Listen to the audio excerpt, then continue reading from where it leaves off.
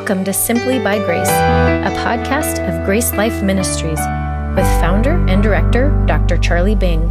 This podcast and other helpful resources can be found at our website, gracelife.org. Now, here's Dr. Bing. You know that good theology often boils down to good definitions. And in good theology, you shouldn't take definitions for granted. Don't take definitions for granted. Definitions are important, especially when we talk about discipleship. What is a disciple? You better know what one is, because in Jesus, some of his last words, he told us to go and make them. Go, therefore, and make disciples of all nations, he told us. What exactly are you trying to make? What exactly are you trying to produce? What does a disciple look like? Begin with the end in mind. What is your definition of a disciple? There's a lot of confusion. There's a lot of talk about discipleship in the church today, isn't there? Everybody talks about making disciples. We just can't seem to agree on what a disciple is. And so now enters the Lordship Salvation proponents who have a different definition of discipleship. Misunderstanding what a disciple is confuses the gospel. It dangerously will leave people in spiritual immaturity instead of moving them on into maturity where God desires.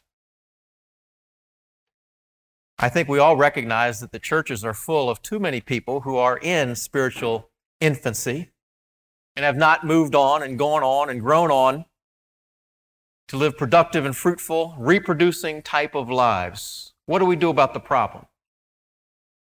Well, the Lordship Salvation camp says that we should front load the gospel. And let's raise the ante, let's raise the standard so that we make sure that only those who are committed to going on can really become Christians to begin with, they would say. Is that the answer? Doesn't this breed legalism and insecurity which never, ever produces spiritual maturity and Christ-likeness? You may alter the external, but not the internal. You may change the behavior, but not the heart with a system like that. Let's take a look at how Lordship Salvation understands discipleship. Just some of the quotes, and I probably won't read them all, but some of the shorter ones. John MacArthur says, the gospel Jesus proclaimed was a call to discipleship, a call to follow him in submissive obedience. He equates the gospel call with the discipleship call. Another writer says, we maintain that being a believer and a disciple are the same. A believer-disciple has salvation. One who has salvation is a disciple. He couldn't be much clearer about what he believes. Smith says, those who believe in Christ follow him, and those who do not follow him do not really believe in him. Discipleship is an invitation to salvation, not to some deeper experience of secondary commitment. And then another quote, the call to faith and discipleship are the same and cannot be separated. And then the last one by J.I. Packer in his classic book, Evangelism and the Sovereignty of God. In our presentation of Christ's gospel, therefore, we need to lay a similar stress on the cost of following Christ and making sinners face it soberly before we urge them to respond to the message of free forgiveness. In common honesty, we must not conceal the fact that free forgiveness, in one sense, will cost everything. Is that going to affect how you do evangelism? Absolutely. How widely read is J.I. Packer's book, Evangelism and the Sovereignty of God? You'll find it still in print, I'm sure. You see, there's a different definition that Lordship Salvation offers for discipleship. How does the Bible present discipleship? What's the biblical definition of a disciple? Well, the word itself comes from the verb to learn, and so it simply means in its simplest form, learner, pupil, adherent to a system. But you and I recognize that there are different degrees of commitment involved in learning something. You know that because you went through college, perhaps, or school, any kind of school. Some of you may have just taken a course and audited it, minimum commitment, but you were there, you were a student, you were learning. Others might have gone for the whole thing, the whole banana, tried to get on the dean's list, graduate with honors, the ultimate commitment. There are learners of different levels of commitment. We see this in John chapter 6. We see in John chapter 6 a multitude of people who are following Jesus out of basically curiosity or perhaps political even motivations.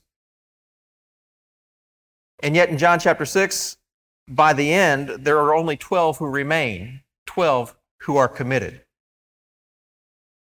In John chapter 6, believe it or not, John refers to those who turned away from Jesus as disciples, and it says that Jesus knew that they didn't believe. So in the broadest sense, you see, a disciple, in its broadest sense, is somebody who is a follower, somebody who's learning from a system, and it may even be someone who doesn't believe. Judas was one of the 12 disciples. Peter was one of the 12 disciples, but there is quite a difference between the two. What I guess I'm saying is I'm cautioning you to be careful about how you define the term disciple, not lock it into a rigid definition. It's a fairly flexible term as long as you have the idea of learning, pupil, adherent. But theologically, it can be kind of a flexible term, always determined more carefully by its context. In the New Testament, we read about the disciples of Moses, the disciples of the Pharisees, the disciples of John the Baptist, and then, of course, there's the disciples of Jesus, which is the predominant use in the New Testament, the one we're most familiar and comfortable with. So in its essence, a disciple is a follower, a student, a pupil, an adherent.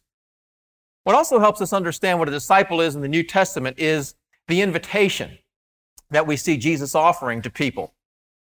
He invites them to follow him. He invites them in a synonymous term to come after him. Now, both these terms mean much more than just a physical walking behind. Both these terms really denote, to the first century mind, the system of education and discipleship that they had then, which was based on a rabbi calling together a group of disciples who would share his life, who would travel with him, who would live with him, who would eat with him, who would stay with him, and basically share their lives and live with him.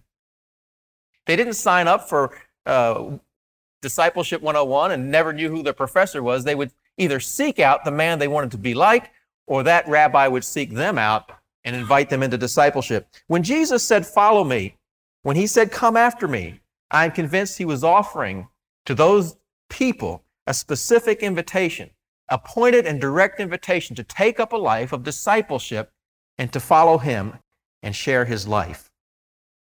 The goal of discipleship also helps us understand what a disciple is. The best statement of the goal of a disciple is in Matthew chapter 10 and verse 25. In Matthew chapter 10, 25, we read, "It is enough for a disciple that he be like his teacher and a servant like his master." You see, the whole goal of a disciple is to be like his teacher. This tells us that being a disciple is a progression. It is a process. And if our teacher is Jesus Christ, it is interminable in this life. It's never over until we are glorified and made like him. So discipleship, by its very definition, is a process. I'm fond of saying that there's a sense in which every disciple is challenged to become more of a disciple. No matter where you are in your Christian life today, God wants you somewhere else tomorrow. That's discipleship. And what he's asking you to do today is different from what he's going to ask me to do today.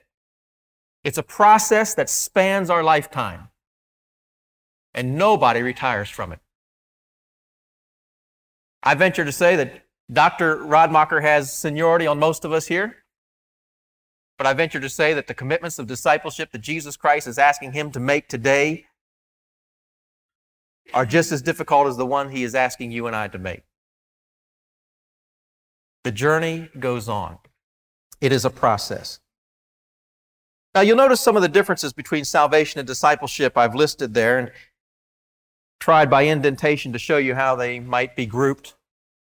That basically is going to form some of my comments about the problems I have with the lordship view of discipleship. They say that, well, we should notice the obvious differences and that we cannot merge the two. For example, eternal salvation, justification, speaks of justification. Discipleship speaks of sanctification. Our eternal salvation then is positional righteousness, where discipleship is practical righteousness. We know that salvation is by grace, through faith, it's free. But discipleship is by works through faithfulness, and it's costly. Our eternal salvation depends on Christ's love for me, Christ's commitment to me, and Christ taking his cross for me. Discipleship involves my love for Christ, my commitment to Christ, and my taking up my cross daily for him. The focus of eternal salvation is eternal life. Discipleship, however, focuses on eternal rewards. Eternal salvation involves an unbeliever's response. Discipleship involves a believer's response. Eternal salvation is instantaneous and a new birth. Discipleship is progressive and a continued growth. Eternal salvation depends on one condition, believe. Discipleship depends on many conditions, which I'll mention later. Eternal salvation is inclusive of all. Discipleship is exclusive. So let's talk about some of these, break them down and talk about them by category. First of all, Lordship salvation misses the mark for discipleship because it confuses justification and sanctification. We've said a lot about this already. We won't spend a lot of time here. Just as they confuse faith in their definition of faith, justification, sanctification, the same with discipleship. Justification being the declaration of God of our positional righteousness before him. Sanctification being our progressive growth in righteousness and godly conduct. Learning to live in obedience, learning to live up to our new position. But we cannot confuse the two. They are related, but they must remain distinct. How clear that comes out in the book of Romans, where justification is clearly dealt with in the early chapters, chapter 3, verse 21 through chapter 5. And then when we come to chapter 6, we find a discussion of our sanctification, usually 6 through 8. Isn't it interesting that in the book of Romans, the first command doesn't come to chapter 6 and verse 11? Why is that? Because obedience has nothing to do with justification, everything to do with sanctification. And so the commands don't begin until chapter 6 and verse 11. Another problem with Lordship salvation is it negates grace with works. What does Romans 11, chapter 6 say? If it's of works, it's no longer grace. Pretty simple. You can't mix the two. It's either by works or by grace. Lordship salvation confuses the two. Free grace believes that it is through faith we are saved, through faith in Christ. But it is through faithfulness to Christ that we are discipled. Lordship salvation talks about costly grace, but free grace says that there's only one kind of grace, and it's free. Discipleship is costly, but grace is free. John MacArthur says, quote, salvation is both free and costly, unquote. How so? How can something be free and costly? Well, he says it's a paradox, a seeming contradiction. No, it's just bad theology, bad English, and bad logic. A cannot equal B. Is salvation costly? To God, yes. To Jesus, yes. But we have a word for that. And the word is redemption, which in its essence means to purchase or to buy. It implies cost. Let's be more careful as we've been exhorted to talk about salvation in its various terms and various perspectives. When we talk about eternal salvation and its cost, we talk about redemption, but the cost is not ours. It's God's. It's Jesus. He paid the price. But what does Romans 3 and verse 24 say about our redemption and the freeness of salvation? Couldn't be clearer. Romans 3:24, being justified freely by His grace through the redemption that is in Christ Jesus. Free to us, costly to God. And the only reason we can have a free salvation is because God paid a tremendous price. So we don't say there's no price. We don't deny there's a cost to salvation. We just say God paid it by His grace. That's the wonderfulness of our salvation. Salvation is free to us, but it cost Him something. Talk about costly grace is a contradiction in terms. We call that an oxymoron. Like military intelligence is an oxymoron. Russian economy, Social Security,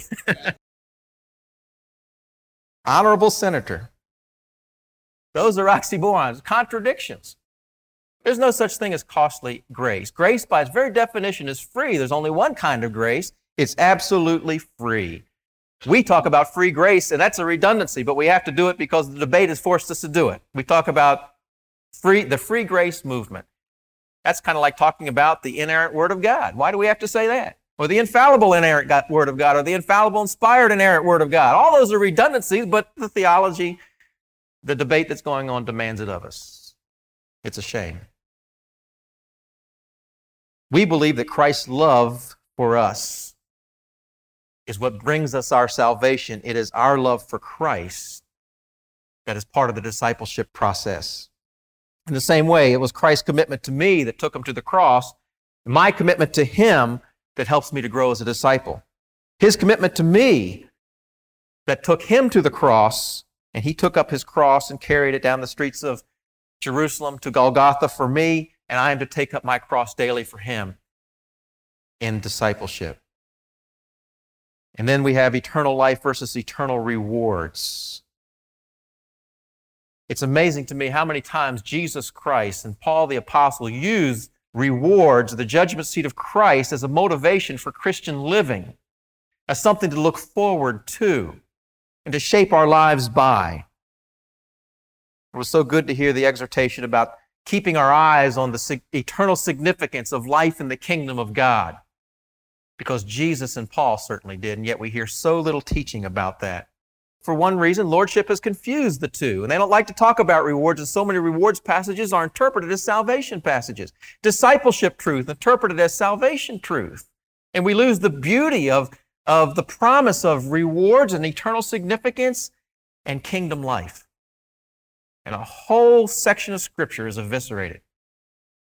Well, lordship salvation confuses discipleship, which also results in an unrealistic expectation from the unregenerate. You see, the lordship salvation view of discipleship assumes a Christian response from unbelievers. But what would an unbeliever understand about carrying his cross? What would an unbeliever understand about loving God with all your heart? He doesn't know God. Would we expect an unbeliever to give up all of his possessions or be willing to? What kind of logic is it that demands of an unbeliever such sophisticated, mature Christian decisions that I am still grappling with myself in my own life? Just doesn't make sense. To expect from someone who is dead in his sins, to expect from someone whose mind has been veiled by Satan himself, to respond to God with a fully loving heart at the moment of salvation, to respond to God in total commitment, in total submission, to be willing to suffer for him. We believe that obedience and commitment is a response to God's wonderful grace. And that's why Romans 12:1 is Romans 12:1, not Romans 1:1. He had to wait until 12:1 so he could say, in view of God's mercies, I want you to present your bodies a living sacrifice. That's why he waits until Ephesians chapter 4 and verse 1 to exhort us to walk worthy of the calling with which we were called. He had to tell us about who we are before he tells us what to do. And yet we're so guilty of getting the cart before the horse and telling people what to do before we tell them what they are or why they should do it. Even we who believe in free grace will fall into that error. Listen to the words of Colossians chapter 2 and verse 6 as well.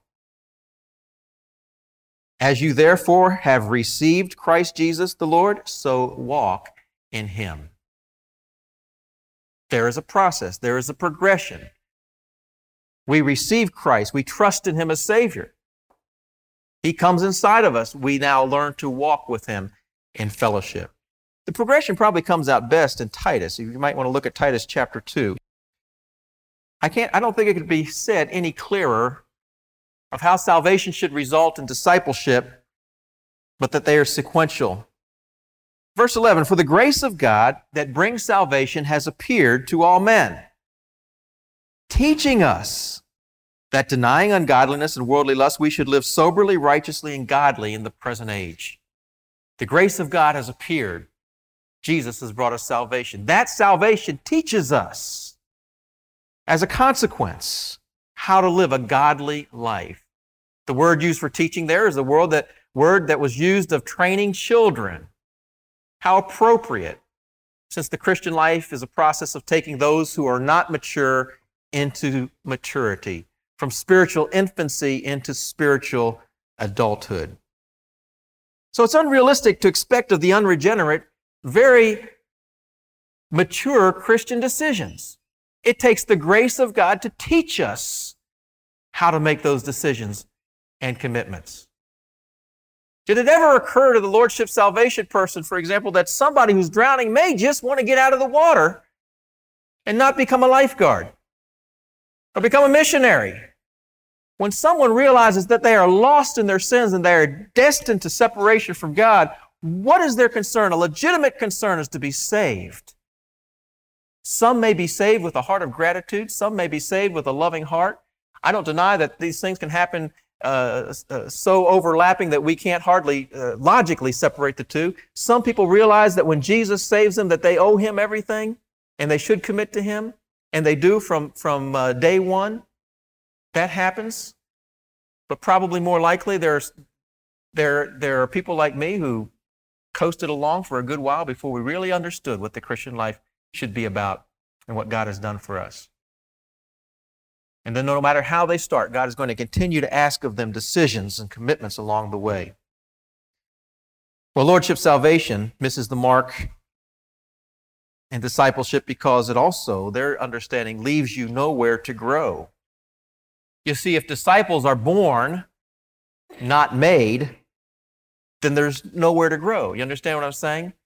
If we understand the conditions of discipleship, which are love God with all of your heart, love Him more than your mother, brother, sister, father, etc. Jesus said, deny yourself, take up your cross daily, follow me, be willing to commit all of your possessions, be willing to suffer for Jesus Christ, abide in His word. All these are conditions for discipleship that we find in the Gospels. Now, if somebody understands that, if somebody makes those commitments in order to become a Christian, where does that leave them to grow? But growth is expected.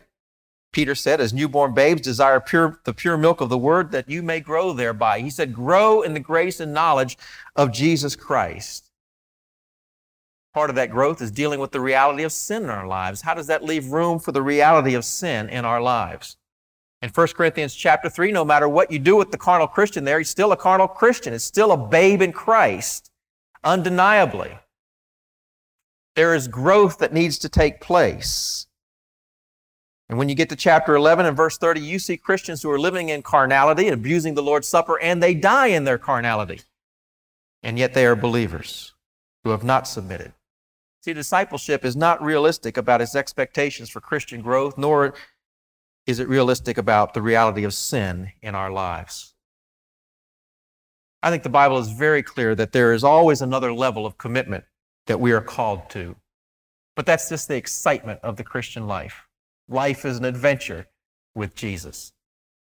I don't know about you, but I'm quite an outdoors person. When I get out to walking in the mountains or the hills, I'm like a billy goat. I kind of got to start climbing.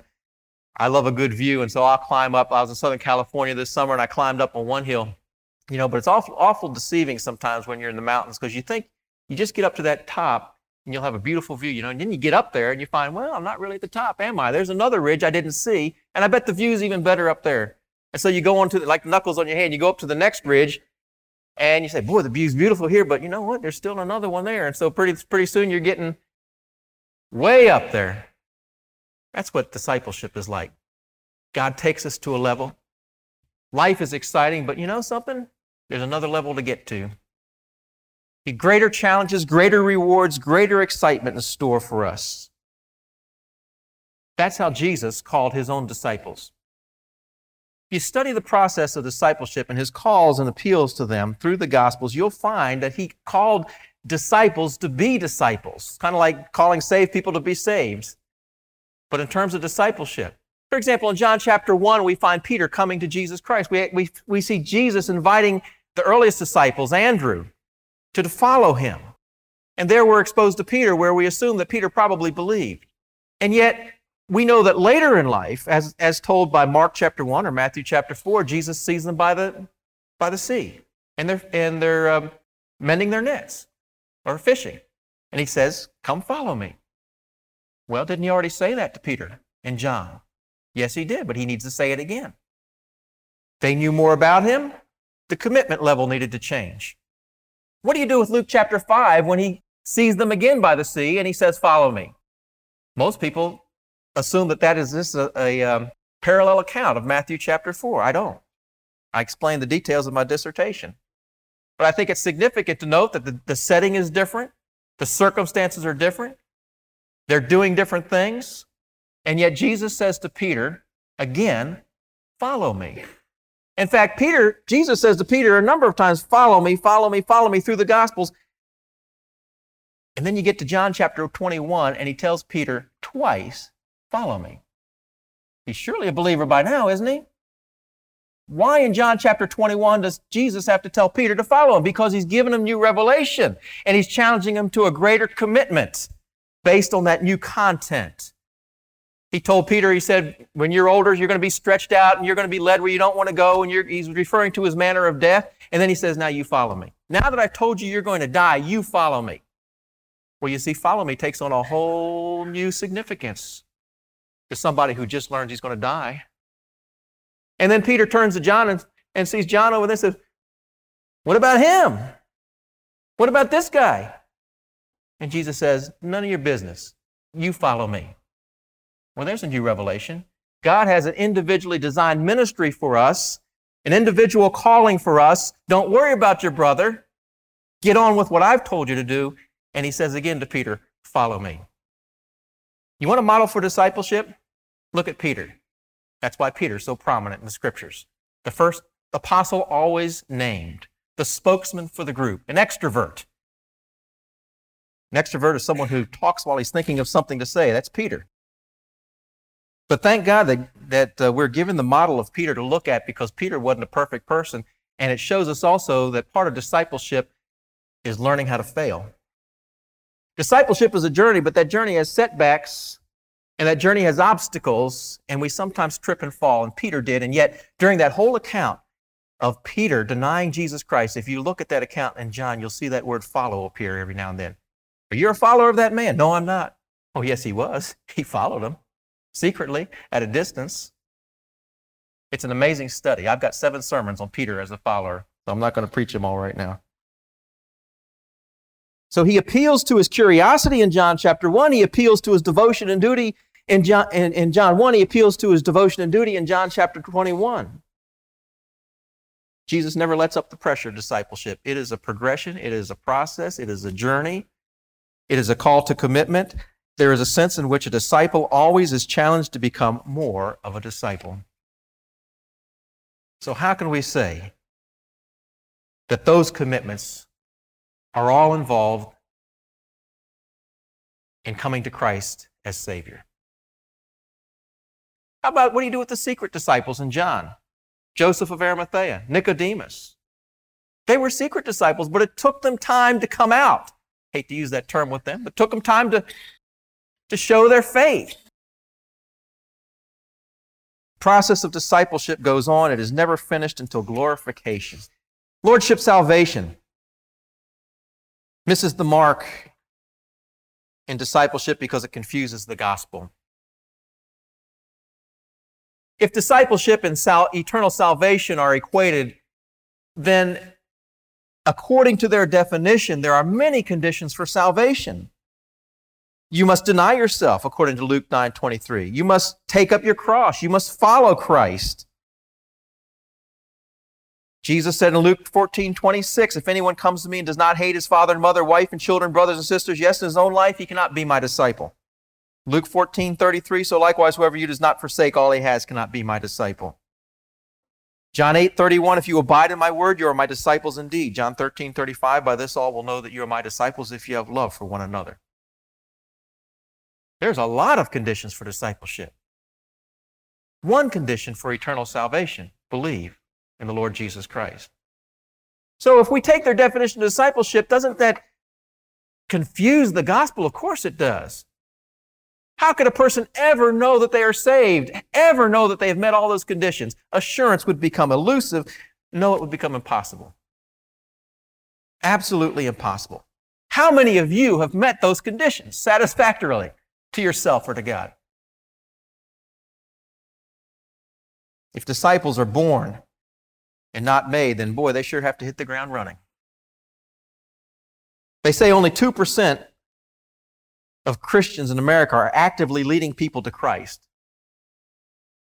But yet Lordship Salvation people say part of discipleship is fishing for men.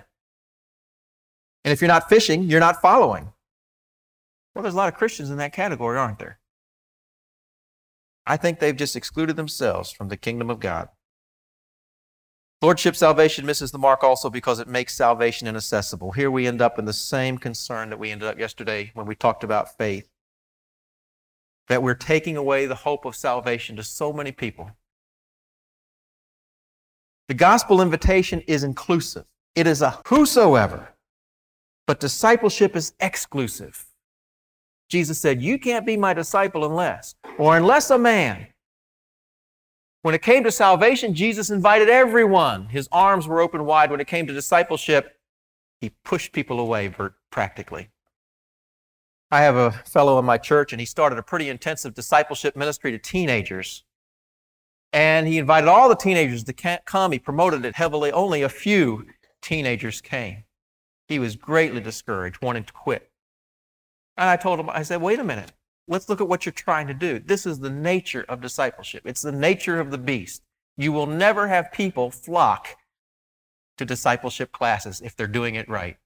People will not flock to suffer for Jesus or to take up their cross or deny themselves.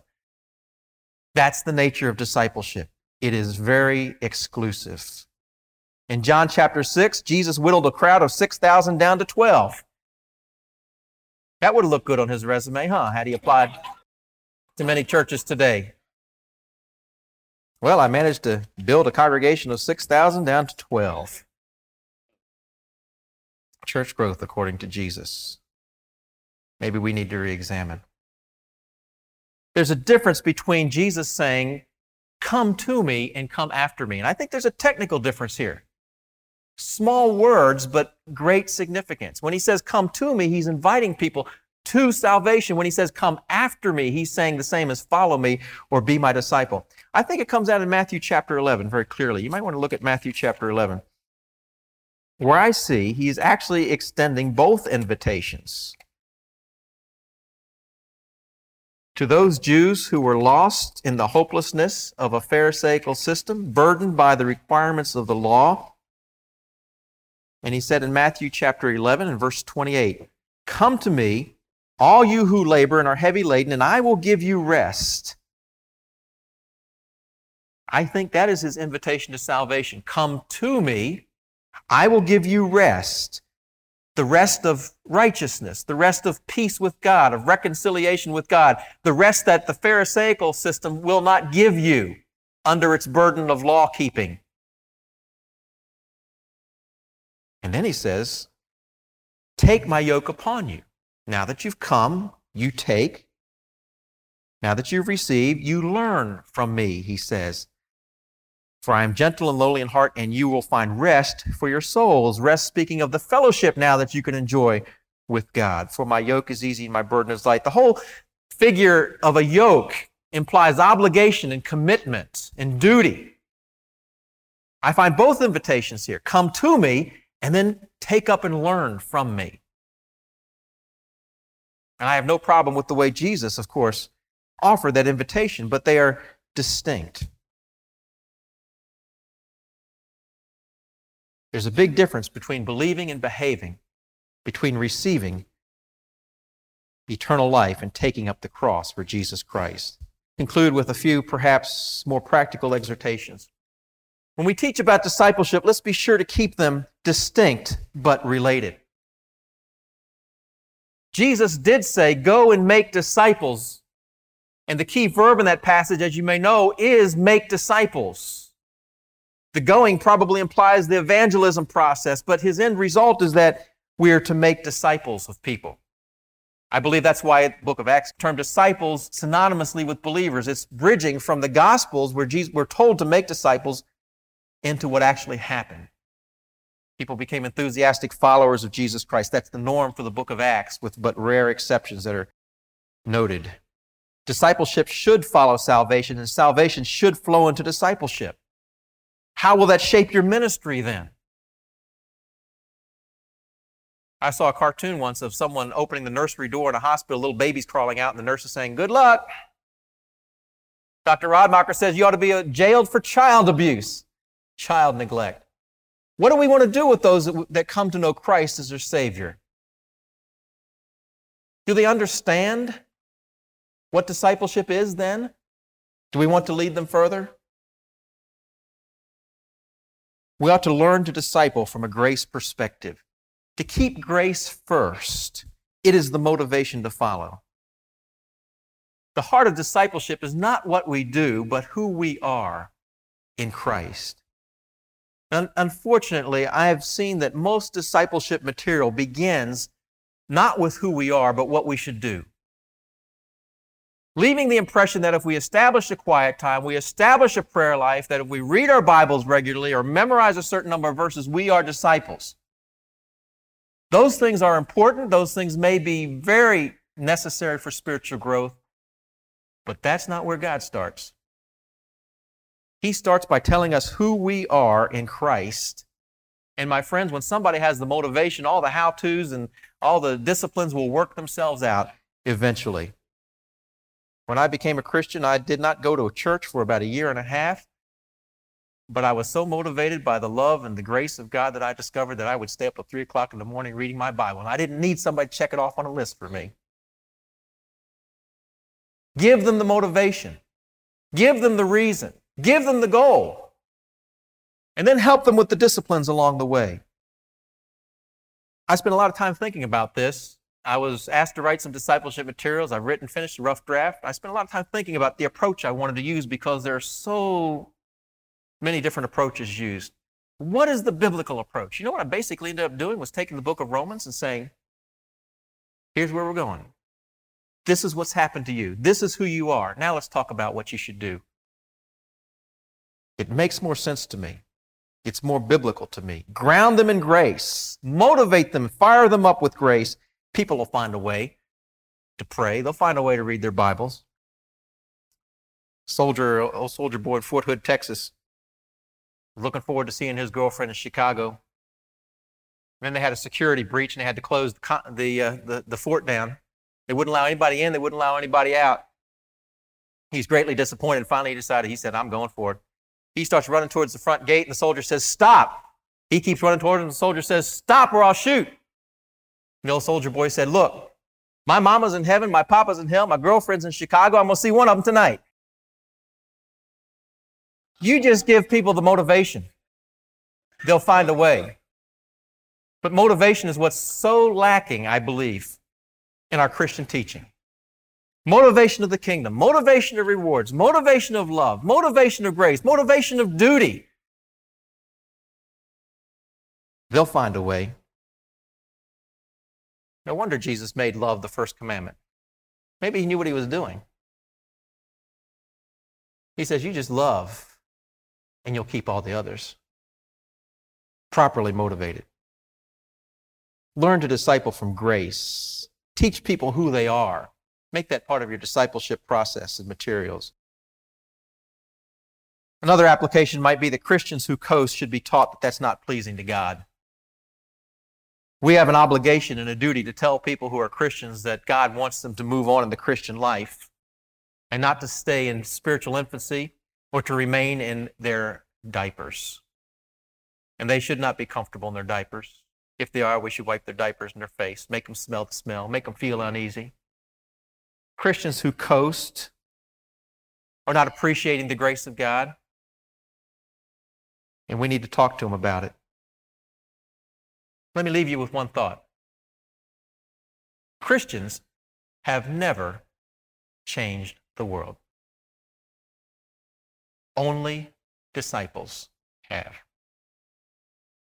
So what are you going to do about it? What commitments are you going to make? What is God asking you to do where you are on your journey today? How will you challenge people to go on to a productive and fruitful life of discipleship? The cost of discipleship is high, but the rewards are great.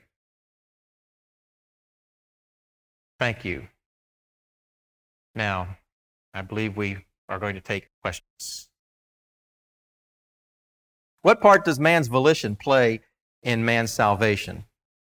Well, that's a good question, but it's a tricky question. And I'm not saying you're trying to trick me, but I'm saying that when we start breaking faith into the mental, the emotional, and the volitional, I have a little problem because the Bible doesn't do that. The Bible only talks about faith. And so I have trouble splitting the hairs that fine or putting a psychological grid over faith. What we are convinced of, we will confide in and have confidence in. How is the will involved? Some people may be more articulate than I am on this, but I'm happy to say that I can't really quite figure it out. But I know that the heart and the mind are used interchangeably in the Scriptures. And the classical definition of breaking faith into three parts, is not a scriptural division at all. So where do we divide mental assent, for example, from emotional agreement or an act of the will? I don't feel comfortable making the division if the Bible doesn't. I guess I'm just lazy in that respect. Can a believer grow under Lordship salvation teaching? If so, how? That's a good question. I think a believer can grow in spite of Lordship salvation teaching, yes. I think that, Lordship salvation, people love the Lord, and that they can communicate that love, and some of the teachers really have a ministry that amplifies grace, name their ministries after grace, and they understand grace. They may be illogical in applying it in some points, but surely they have things to teach, and they teach the Bible, and an individual can be motivated by those things and grow. I don't think, however, if somebody takes Lordship salvation seriously, that they're going to be, as someone was saying yesterday, liberated to a life of freedom and joy that God wants you to enjoy.